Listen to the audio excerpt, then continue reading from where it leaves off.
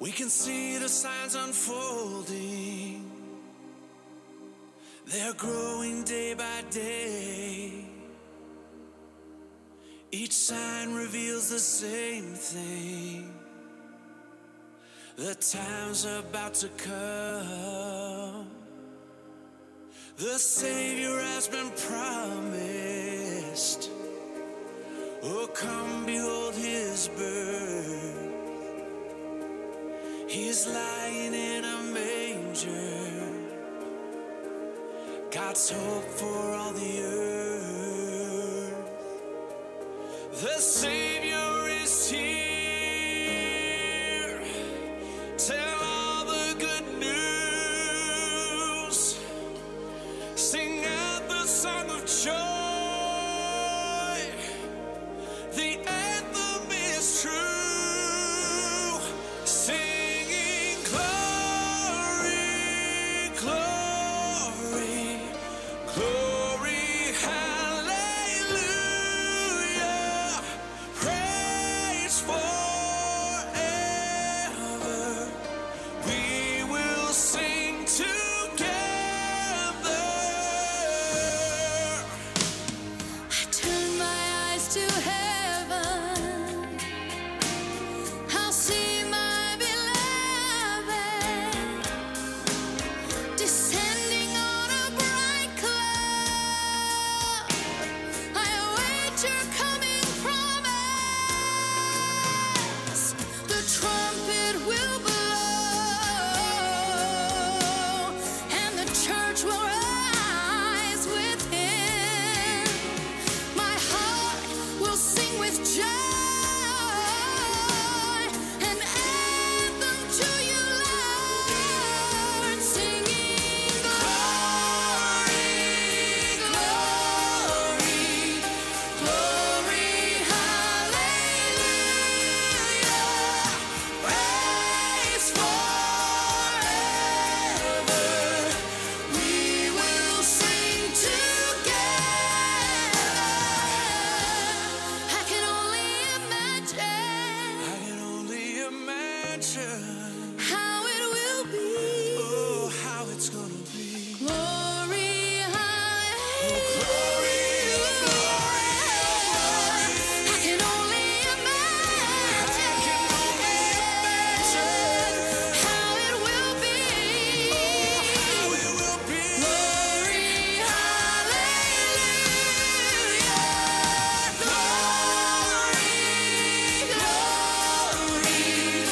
Glory, hallelujah. Praise forever. We will sing together.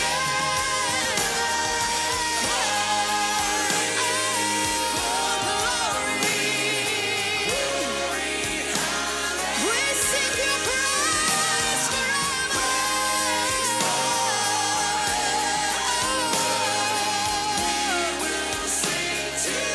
We sing together.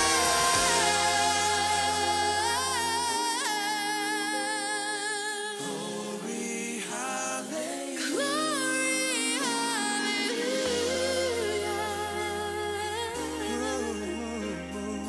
Glory, hallelujah.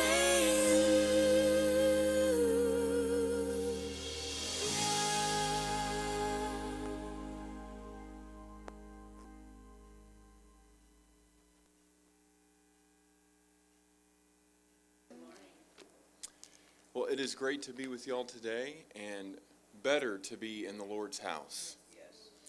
So if you would turn with me, our scripture reading is going to be from 1 Peter chapter 1. Let me get there and get you the page. Page 1390. 1 Peter chapter 1, page 1390.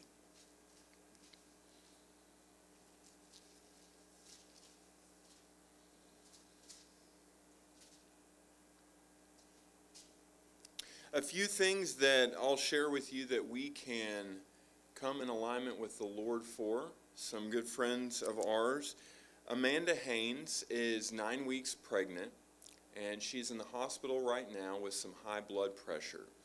And so Daniel and her would like our prayers for what the Lord is doing, wisdom and guidance for the doctors, for the medications that they're using and how they're going to treat this, and really for a safe pregnancy. Also, they have had a death in their family, and so plan to travel next week to this funeral, but they're asking for the Lord's direction for that as well. So we will pray and ask that the Lord would guide the doctors, would guide them, and would give direction in all of these places. Our friend Olga is not here today. Everly has an ear infection, and so we're going to pray for her and for her family. And finally, our good friend Teresa. Teresa is moving soon, and so we want the Lord's direction in this situation, for him to guide what the next home is. And so for all these places, we're going to ask for the Lord's timing and direction and peace. So read with me 1 Peter chapter 1, verses 3 through 5. Blessed be the God and Father of our Lord Jesus Christ, who according to his abundant mercy has begotten us again to a living hope through the resurrection of Christ from the dead, to an inheritance incorruptible and undefiled, that does not fade away, reserved in heaven for you, who are kept by the power of God through faith for salvation, to be revealed in the last time. Let's pray together. Lord, we thank you for your salvation, that is not for our purpose, but for yours. And it's for your purpose that we gather today, Lord, to be awakened by your Spirit, to be empowered by your authority, that our eyes would be given clarity and our ears be given hearing, that all the things in this world would come under your authority, and that we would as well. And that, Lord, in every one of these places, in Amanda and Daniel and their pregnancy, for Olga and for Everly, and for Teresa, Lord, and for all the places that we have not named, that we have not shared, Lord, that we would bring them under your authority and desire that your Spirit would give direction and that you would be glorified in everything we say and do. In the name of Jesus we pray. Amen.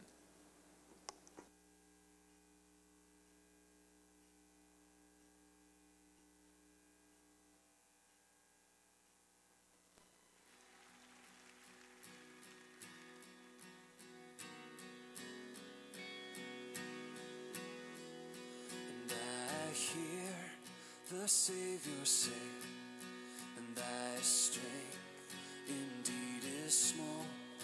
Child of weakness, watch and pray. Find in me thine all in all.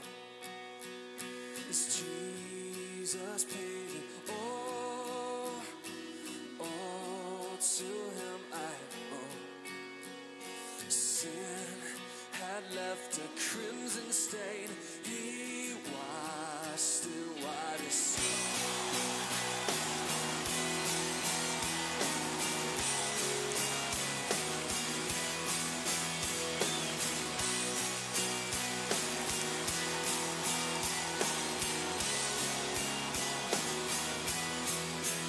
Lord, now indeed I find thy power and thine alone can change the leper's spots and melt the hardest storm. Jesus paid it all, and all to him I owe. My sin had left this crimson stain, he washed it white as snow. It's washed away all my sin and all my shame.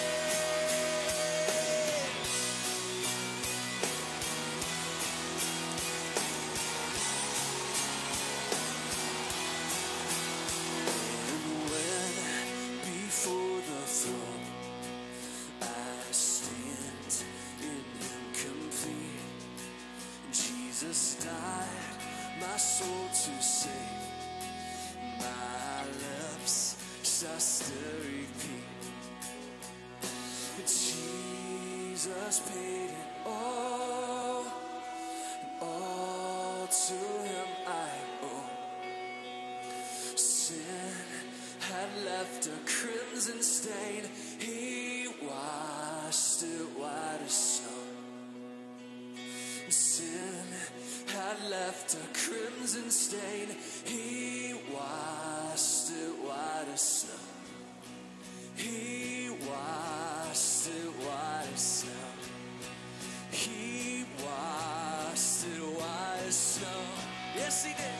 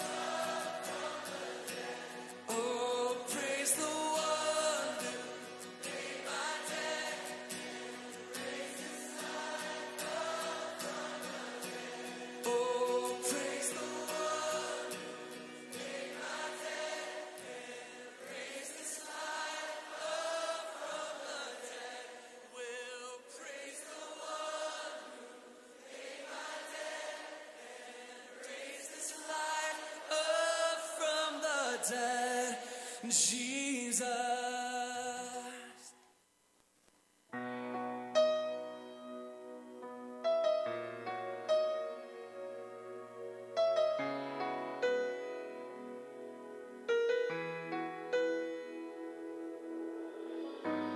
Lord, hear our cry.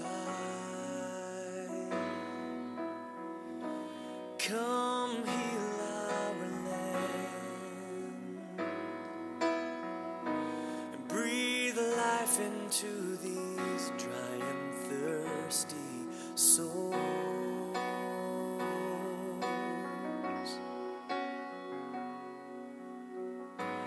Lord, hear our prayer. Forgive our sin.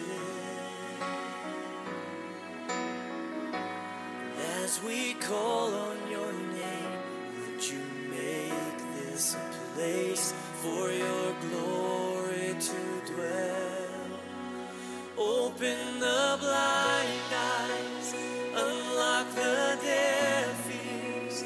Come to your people as we draw near. Hear us from heaven, touch our generation. We are your people, crying out in desperation. Lord, hear our cry. Hear our cry. Come heal our land. Breathe life into these dry and thirsty souls.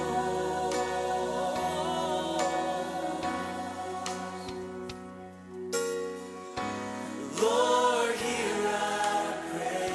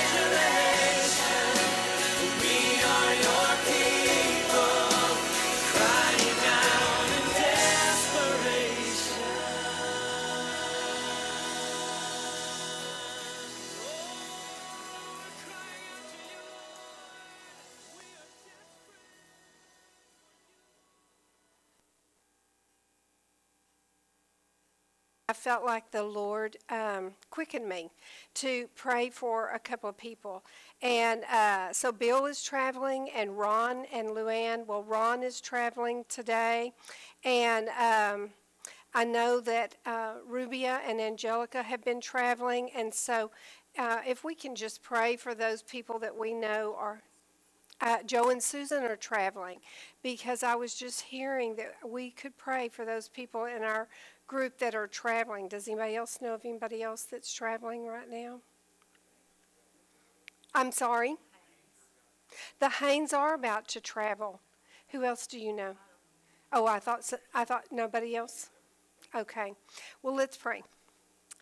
So, Father God, we just rejoice in this place that we can come before you this morning and just open up our hearts, Father, that you would open our blind eyes and that you would open our deaf ears, that we could hear and know of what it is that you're doing. And so, Father, we just rejoice in this place where you would come and give us a word, that we could join you in what you're doing in these places. So, Lord, we pray your hand would be over these that are traveling, that you would give them straight paths, Father, that you would hold them in your care, Father, that as they seek you, Father, that you would provide direction for them, that you would provide wisdom for them, and that, Father, whatever lies ahead, Father, we know that you already know how that would be. And, Father, we ask that you would guide them in the directions that they should go, Father. Father, we hear these places spiritually as well as physically, Father. And so we cry out for each one as they are traveling today.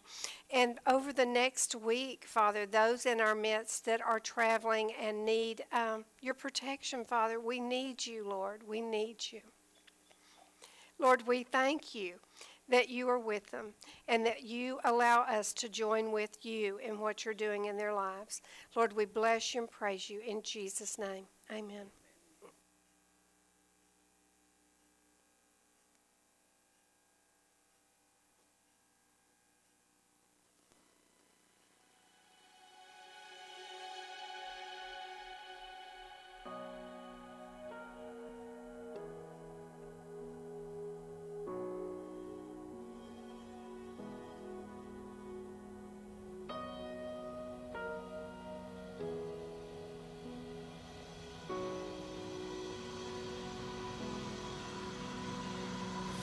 Endlessly, tirelessly sung through the ages.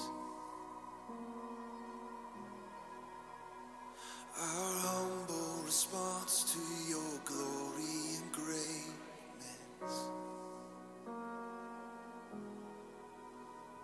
With all of creation, we're longing and aching to sing holy, louder still holy. We pray, we sing. Ever on our tongues till we've lived our lives and returned to dust, only to be raised up to bow and sing once more.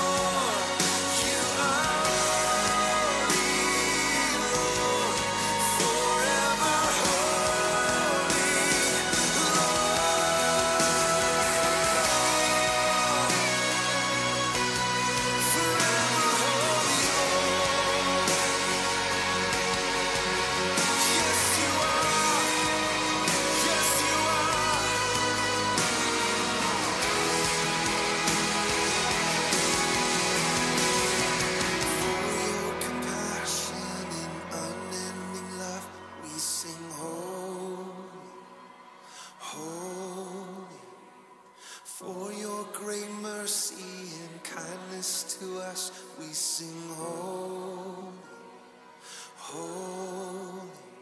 For being the hope even death cannot shake, we sing holy, holy. For all of the power we find in your name, we sing holy. You say, because you are sovereign in heaven and earth, we sing holy.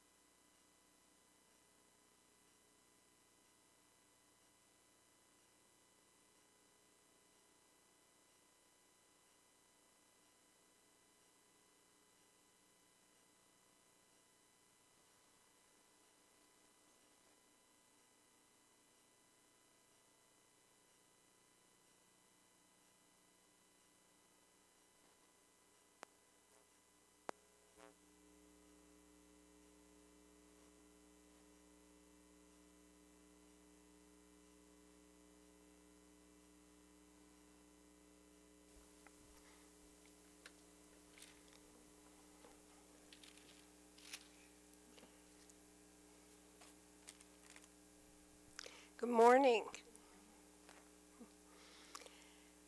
Well, I know everybody's got a little bit of allergies going on, so bear with my voice a little bit this morning as I know the Lord will strengthen it and get us through these places. I'm excited about being back in Romans. We were in Romans for a couple of weeks, and then we, last week, ventured off a little bit and taught on Pentecost.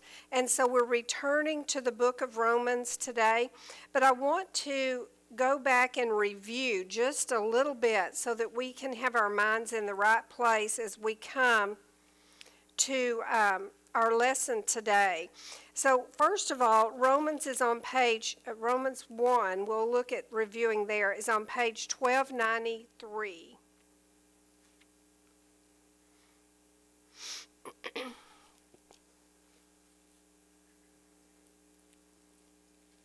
Page 1293.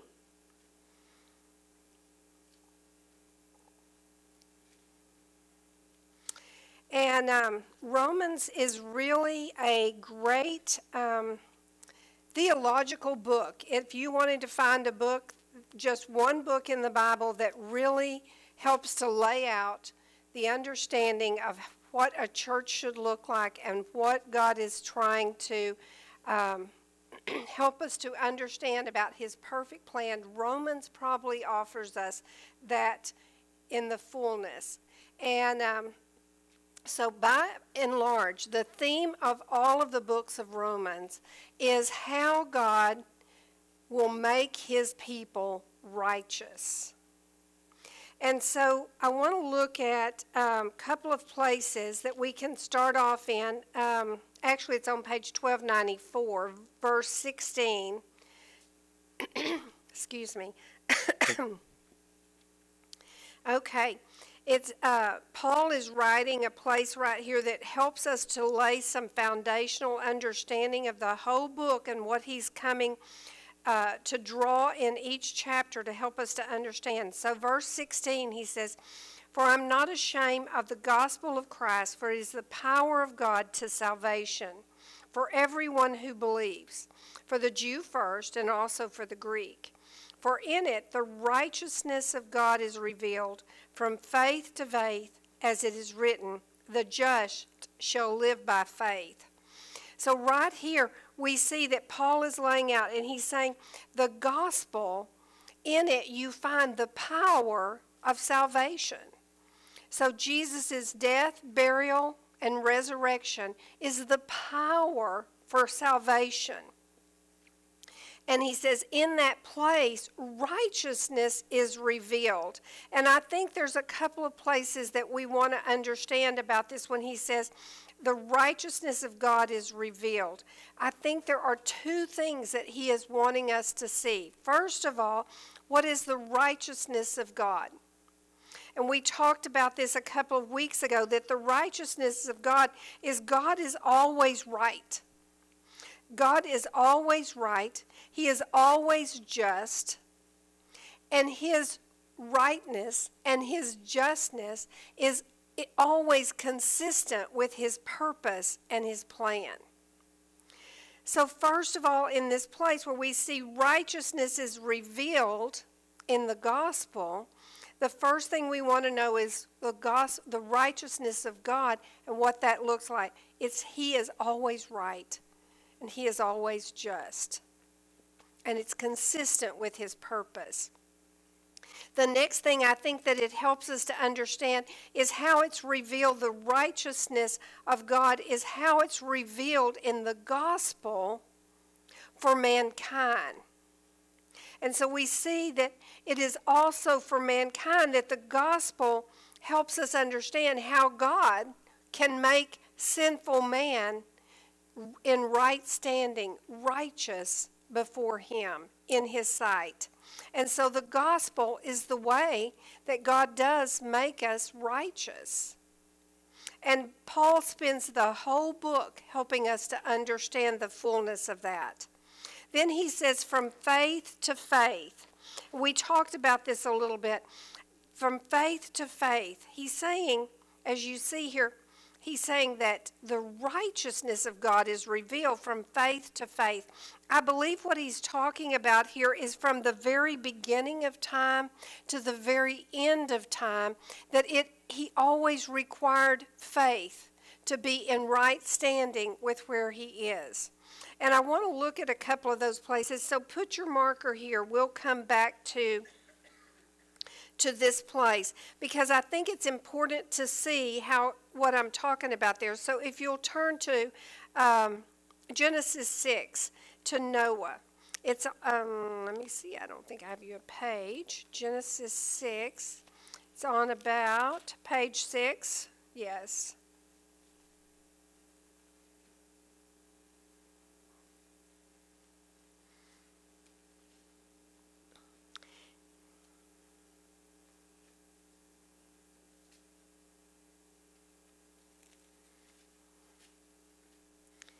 So this faith to faith is from the beginning of time. God is calling people to walk in righteousness, in right standings with him. So as you remember, Noah, if you'll look down to verse 9, Noah is going to build the ark, and God is going to flood the ark. And it says in verse 8 even that Noah found grace in the eyes of the Lord. This is the genealogy of Noah. Noah was a just man, perfect in his generations. Noah walked with God. This word just and this word perfect, both of these words help us to understand this same word of righteousness. So you could even say Noah was a righteous man here. He was a just man. He was blameless. And he walked with God. And God had grace upon him. He found grace in God's eyes because he was a man who walked in right standing with God. You remember Adam and Eve walked in the garden with God, and they were in right standing with God, and then they sinned. But God began, even in that very point and time, in the very beginning, he covered them with animal skin to cover their unrighteousness. Turn a couple of pages over to Genesis 15. Genesis 15, it's probably on about 14 or 15. Yes, page 14. Genesis 15, verse 6.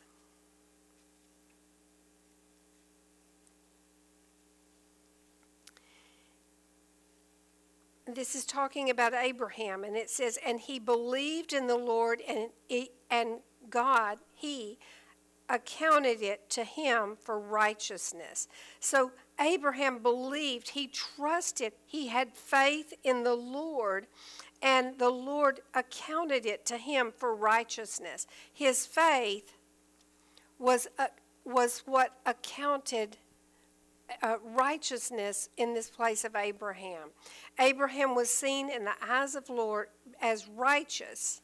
So in this place where Paul is writing back in Romans, on page 1294, back at your marker, when it comes to this place, it says, for in it the righteousness of God is revealed. In other words, he's saying that it has to be in this place of faith from the very beginning of time to the very end of time to be able to be seen as righteous in faith in what God is doing in each life. And then it goes on to say, as it is written, the just shall live by faith. And we talked about that word. The just is the same word as righteous.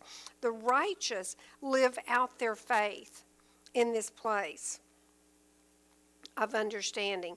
Then verse 18 helps us to draw into the next understanding that Paul is wanting us to understand. He's laying out for us the righteousness, the holiness of God. And he's saying, in order for man to be received in the eyes of God, he's got to walk in this righteousness. And this is only found in the gospel.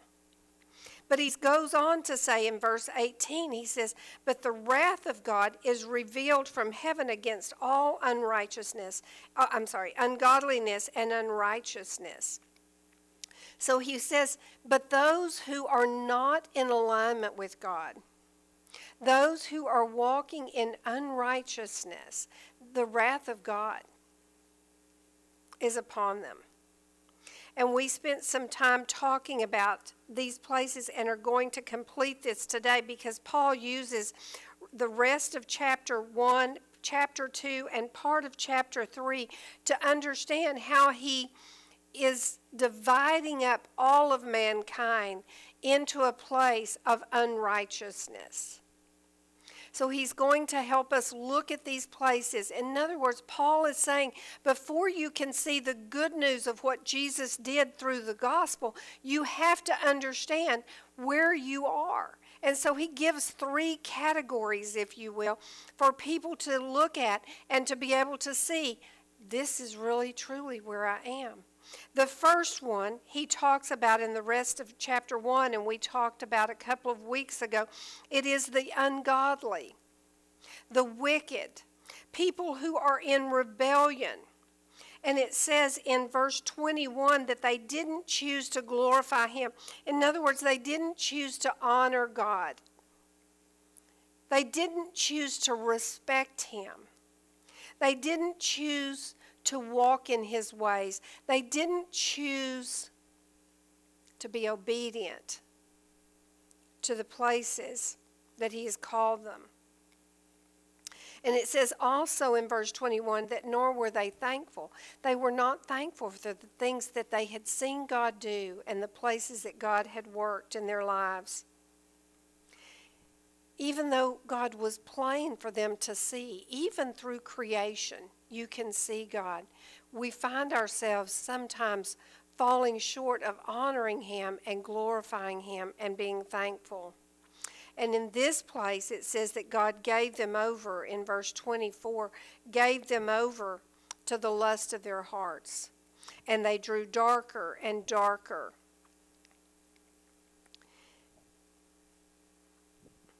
Then in verse 32, verse 32, it says that for these people who are rebellious to what God wants for them to do, and they walk in their own ways, and they do their own things, and he lists a lot of different sins that fall under these places as people practice and walk out these things. But in verse 32, about halfway down, it says people who practice these things.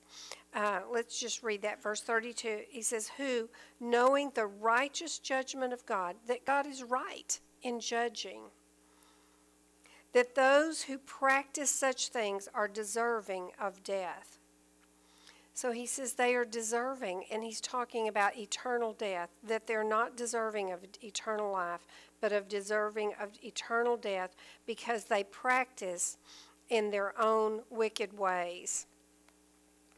Then the next week we talked about the starting in chapter 2, verse 1, the hypocrite. And the hypocrite is one that would judge another and yet practicing same kinds of sins or practicing sin themselves, not recognizing that they are in those places of darkness, but they're quick to judge others in their own darkness. And it tells us that they, in verse 4, that they don't recognize the goodness of God. It says, or do you despise the riches of God? The goodness of his goodness, forbearance, and long-suffering, not knowing that the goodness of God leads you to repentance. So Paul is saying that they're quick to be judgmental of other people's sins, but they're not quick to look at themselves, recognizing that they're walking in this place, and they're not able to see the goodness of God and his long-suffering in their own lives that should lead them to repentance. And then let's look at verse 13. And Paul writes, let's start in verse 12. For as many as have sinned without the law will also perish without the law, and as many as have sinned in the law will be judged by the law. For not the hearers of the law are just in their sight of God, but the doers of the law will be justified. And Paul is talking to a Jewish understanding here of people, and he's saying that many people have sinned without the law will perish, but also those that have sinned with the law will be judged by the law. And that you can't just be hearers of the law, but you have to be doers of the law to be justified.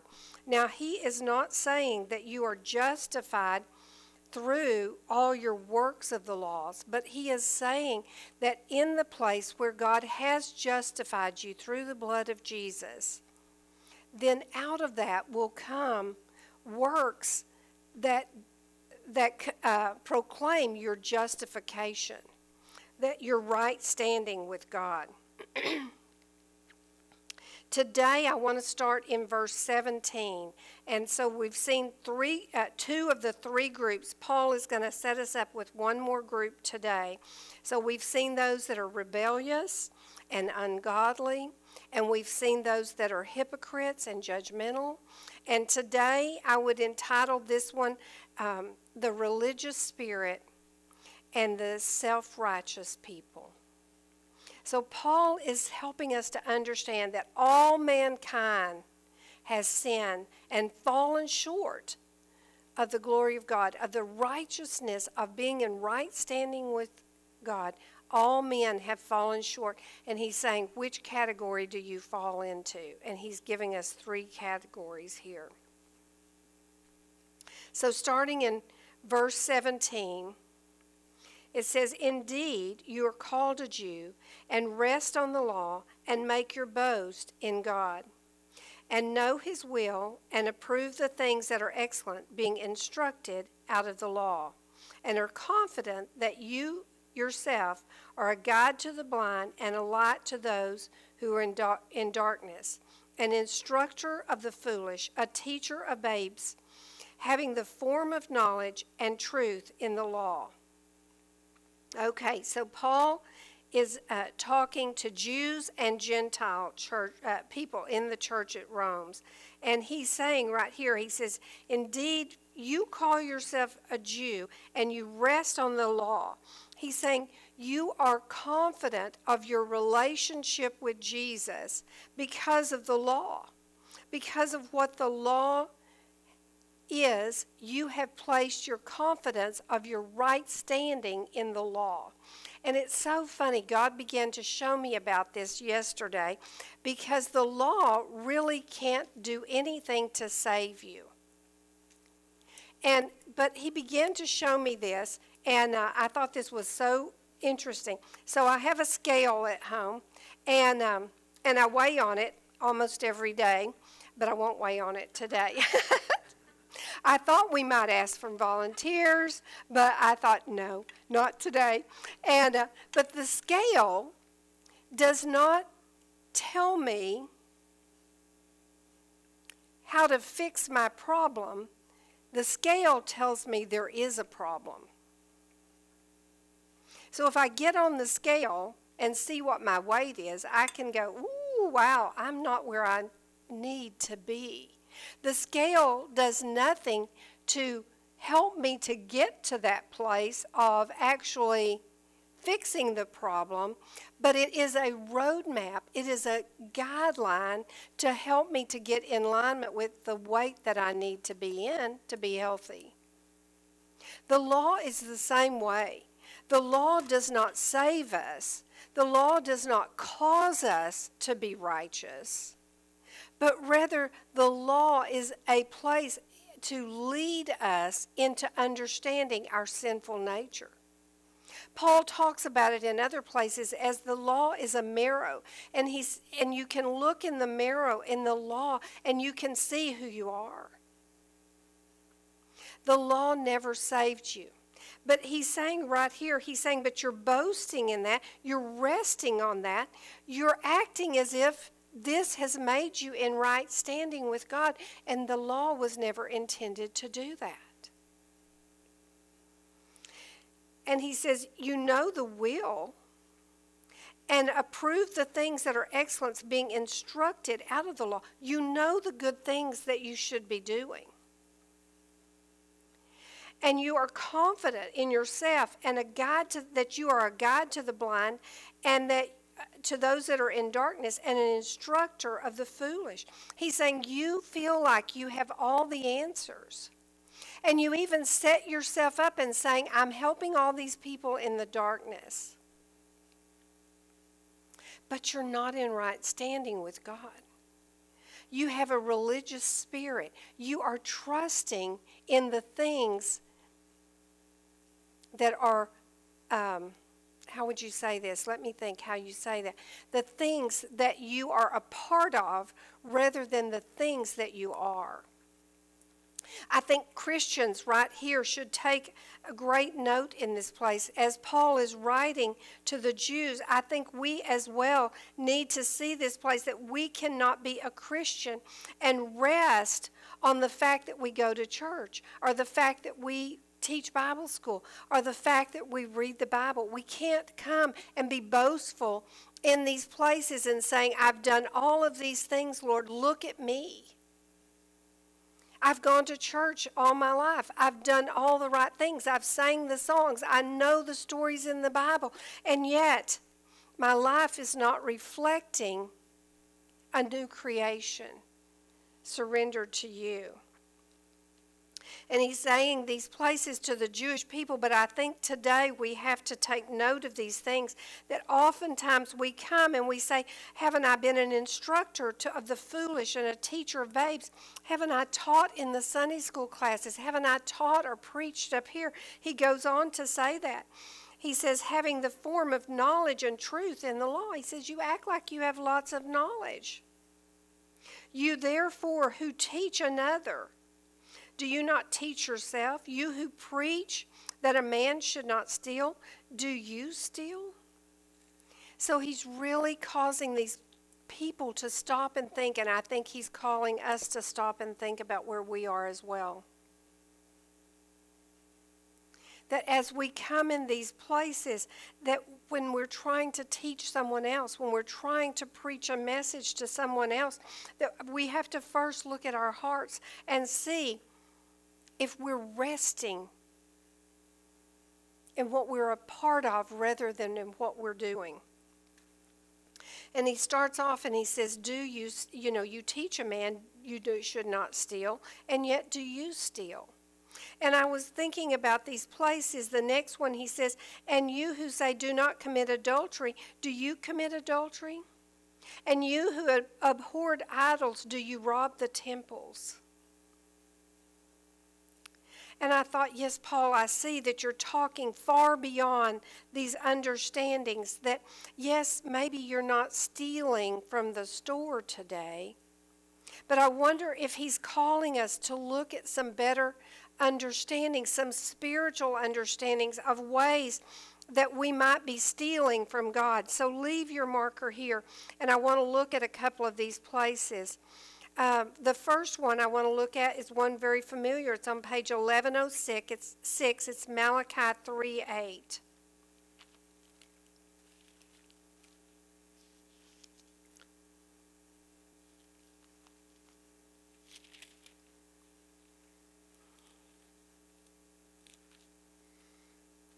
So Paul is saying, you teach people to not steal, but do you steal?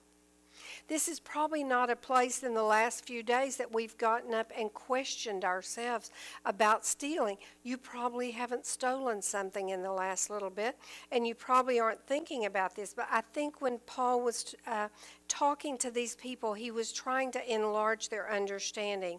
And I think he might have thought about this place in Malachi. So Malachi chapter 3, verse 8 says, will a man rob God? Yet you have robbed me. But you say, in what way have we robbed you?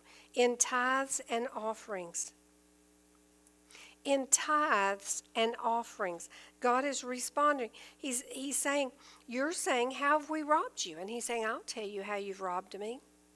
You've robbed me in your tithes and your offerings. You've been closed-fisted with your money, and you haven't been quick to pour out as much as you could on whatever God is doing with his money and his tithes and offerings. He says, you are cursed with a curse, for you have robbed me, even this whole nation. Bring all the tithes into the storehouse, that there may be food in my house. And try me now in this, says the Lord of hosts, if I will not open up for you these windows of heaven and pour out for you such blessings, that there will not be room enough to receive it. He's saying, if you don't hold tight these tithes and offerings, he says, I will pour out a blessing on you.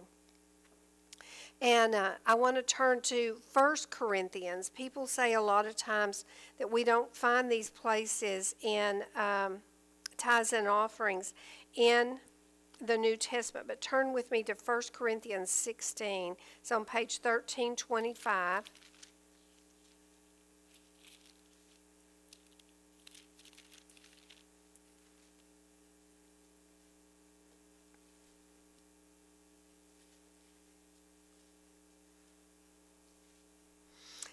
God calls us to be good stewards of his money. He entrusts us with his money. It's funny, a lot of times when I hear people talking about tithes and offerings, they say, well, the first 10% of your money belongs to the Lord. And I understand where they get that. I do see that in the Old Testament. But I see that as God brought Jesus and the Holy Spirit into our lives, Jesus taught us that he enlarged the understandings of the law. And I think he may have done that easily with our tithes and offering. He enlarged what we are able to give. In fact, the first 10% is not God's. All of our money is God. All of our money is his. And he allows us to use some. But sometimes he may call us to give even more than our 10%. He may call us to give beyond those places. So Paul is writing to the church in Corinth, starting in chapter 16, verse 1. It says, now concerning the collections for the saints, I have given orders to the church of Galatia, so you must do also. On the first day of the week, let each one of you lay something aside, storing up as he may prosper, that there be no collection when I come.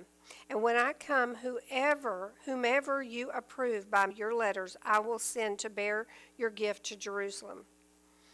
But if it is fitting that they will go with me. And so Paul is going on to Jerusalem, and he's allowing this church to pull together some money. And he's saying, come together on the first of the week, the first day of the week.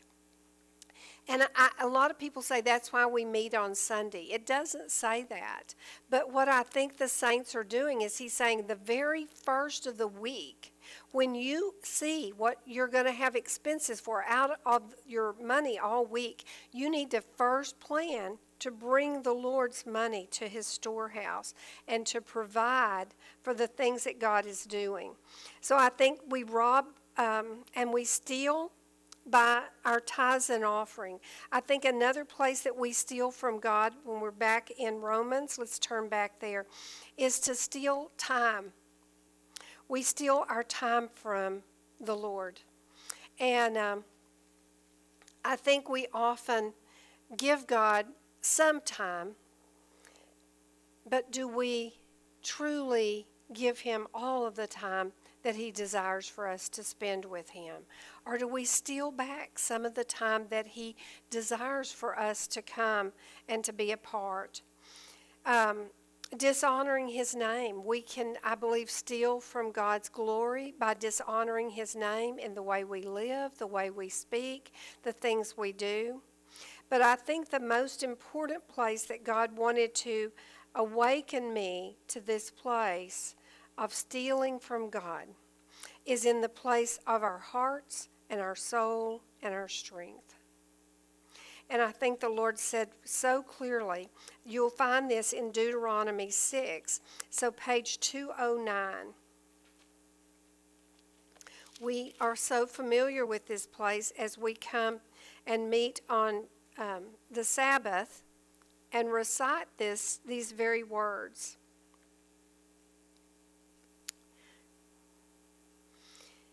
Starting in verse 4, it says, "Hear, O Israel, the Lord our God, the Lord is one. You shall love the Lord your God with all your heart, with all your soul, and with all your strength. And these words I shall command you today shall be in your heart." And I believe the Lord said, this is how you steal from me. This is how you rob from me. When you don't love me with all your heart, with all your soul, and with all your strength. It was so important that Jesus spoke these words as well. Matthew 22.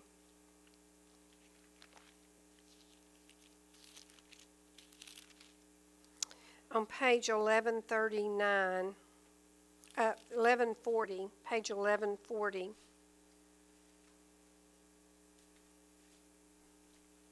And the Pharisees were coming and questioning Jesus and saying, which is the greatest of the commandments in the law? And Jesus said to them in verse 37, he said, you shall love the Lord your God with all your heart, with all your soul, and with all your mind. So as we look at this place where Paul is talking to these with religious spirits, these who have placed their confidence in all the things that they do and all the things they're a part of, and they have failed to see what their lives actually reflect. And so Paul is awakening them, and he says, you teach people to not steal, but I want to question you. I want you to think about this, and I think we're called to question it today. Do you steal from God? Do you steal from these places of God? And then he goes on to say, and do you say, do not commit adultery, but do you commit adultery? And Jesus enlarged our understanding of adultery, and he said, even if you look at a woman and lust after her, you have broken the law. And so Jesus helped them to understand even beyond that, are you doing these things? But I think he also is helping us again to look into the spiritual understanding of adultery. And he's saying, are there times when you chase after the things of this world and you're in a spiritual adultery with the Lord? So you teach people, these are the laws, these are the things, thou shalt not do this, thou shalt not do that. But are you doing the things in the spiritual world that can bring disgrace and dishonor to the Lord? The next place he talks about, he says, do you abhor idols and do you rob temples? I did a little checking on this. Certainly, we would teach people that you can't have idols. And I didn't quite understand what he was talking about when he said, do you rob temples? Because this is plural. This is not actually, I don't think this is talking about God's temple. But I did a little praying and asking the Lord to help me understand that. And I believe the Lord helped me to understand that this is a place where they would oftentimes go in and steal away the things that had been given to idols, the things that were associated with idols. And I think that Paul is saying in this very place, he says, you say you abhorred idols, but then you steal these things that were associated with the idols. And I was thinking about this place of how we are drawn to the things of this world, and how we find coveting the things of this world. That's where our heart can oftentimes lie. And I think that is exactly where Paul was talking about to them. You covet the things that are associated with idols, and you steal from their temples. And I could see this place so clearly as we steal from the darkness and the temples of this world, as we covet the things this world offers rather than the things that the Lord offers. Verse 23 says, you who make your boast in the law, do you dishonor God through breaking the law? And he's saying, you're boasting that you keep the law, and yet you're dishonoring God in these very ways. For the name of God is blasphemed among the Gentiles because of you, as it is written. This is such a challenging place to me because I see that we can do the same thing.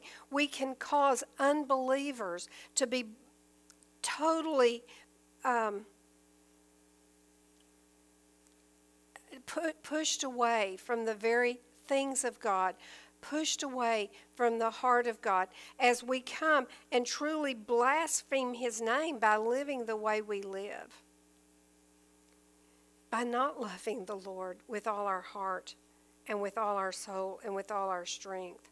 That when they see us and we are self-righteous and we walk in a religious spirit and we look holier than thou, and yet we do not live in the ways that the Lord has called us, how these places can hinder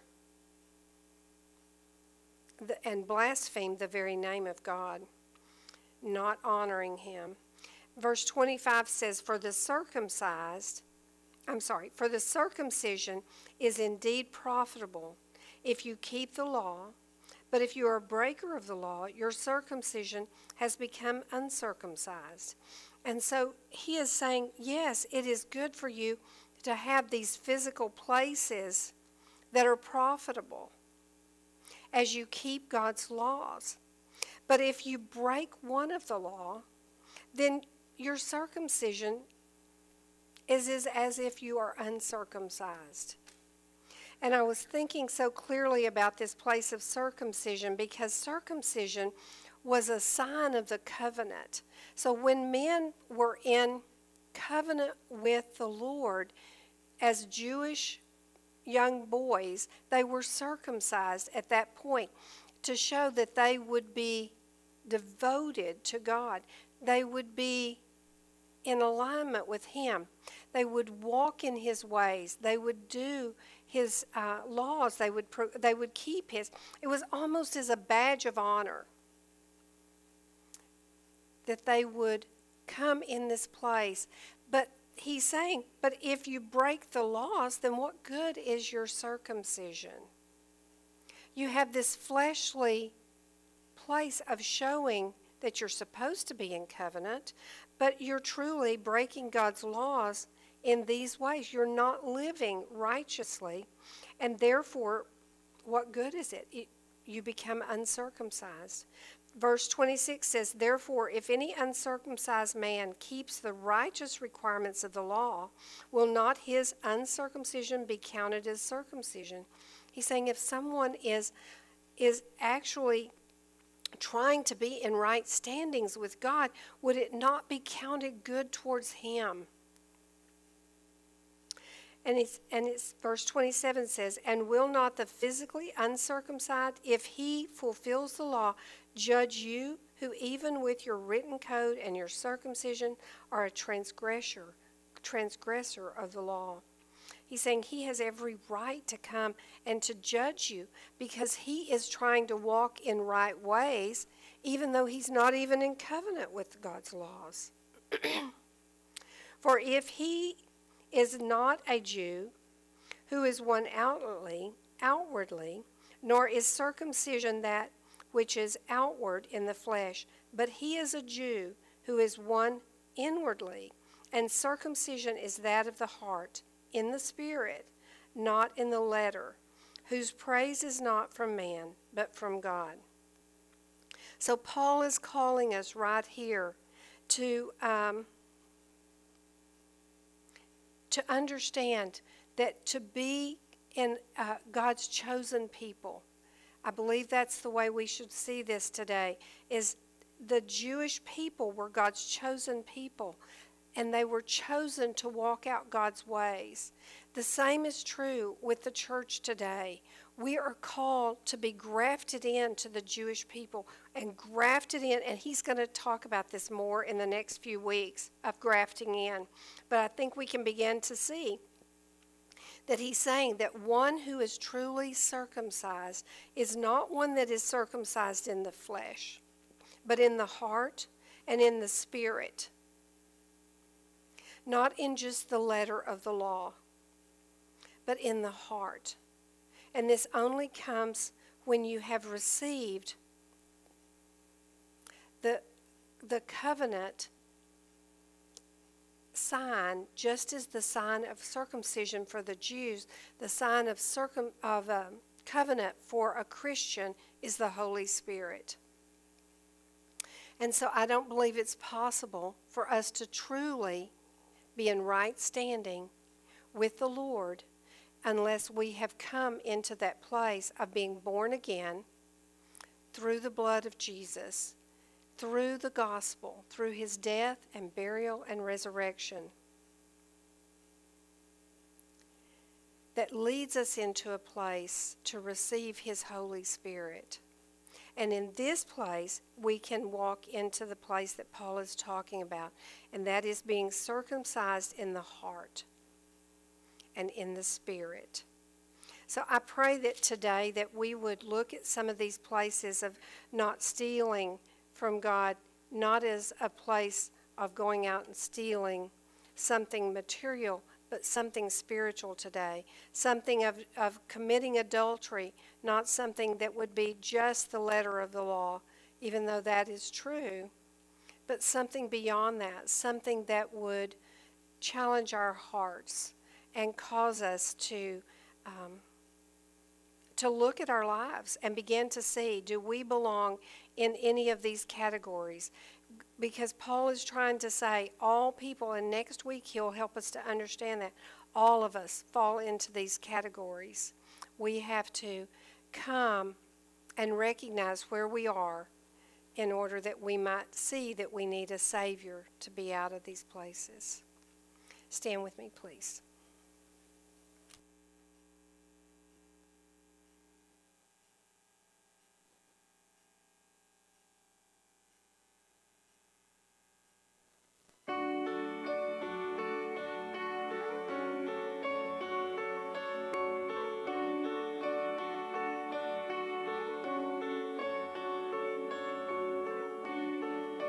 Hear our cry, Lord, we pray. Our faces down, our hands are raised. You've called us out, we turned away, we've turned away. With shipwrecked faith, the idols rise. What is right in our own eyes?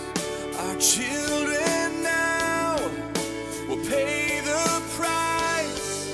We need your light, Lord, shine your light.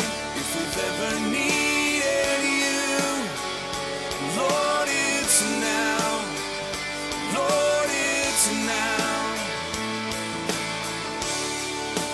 Desperate for your hand, we're reaching out, we're reaching out.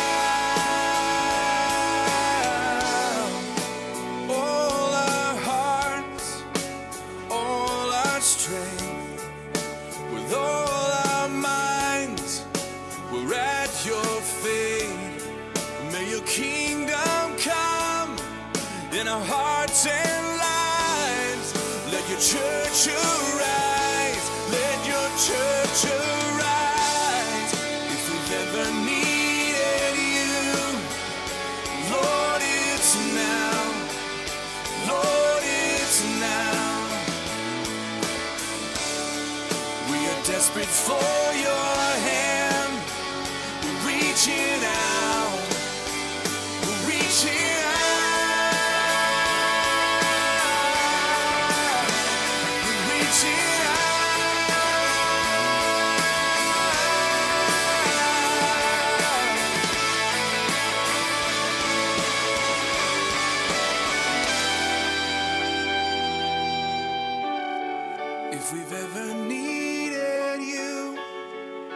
Lord, it's now.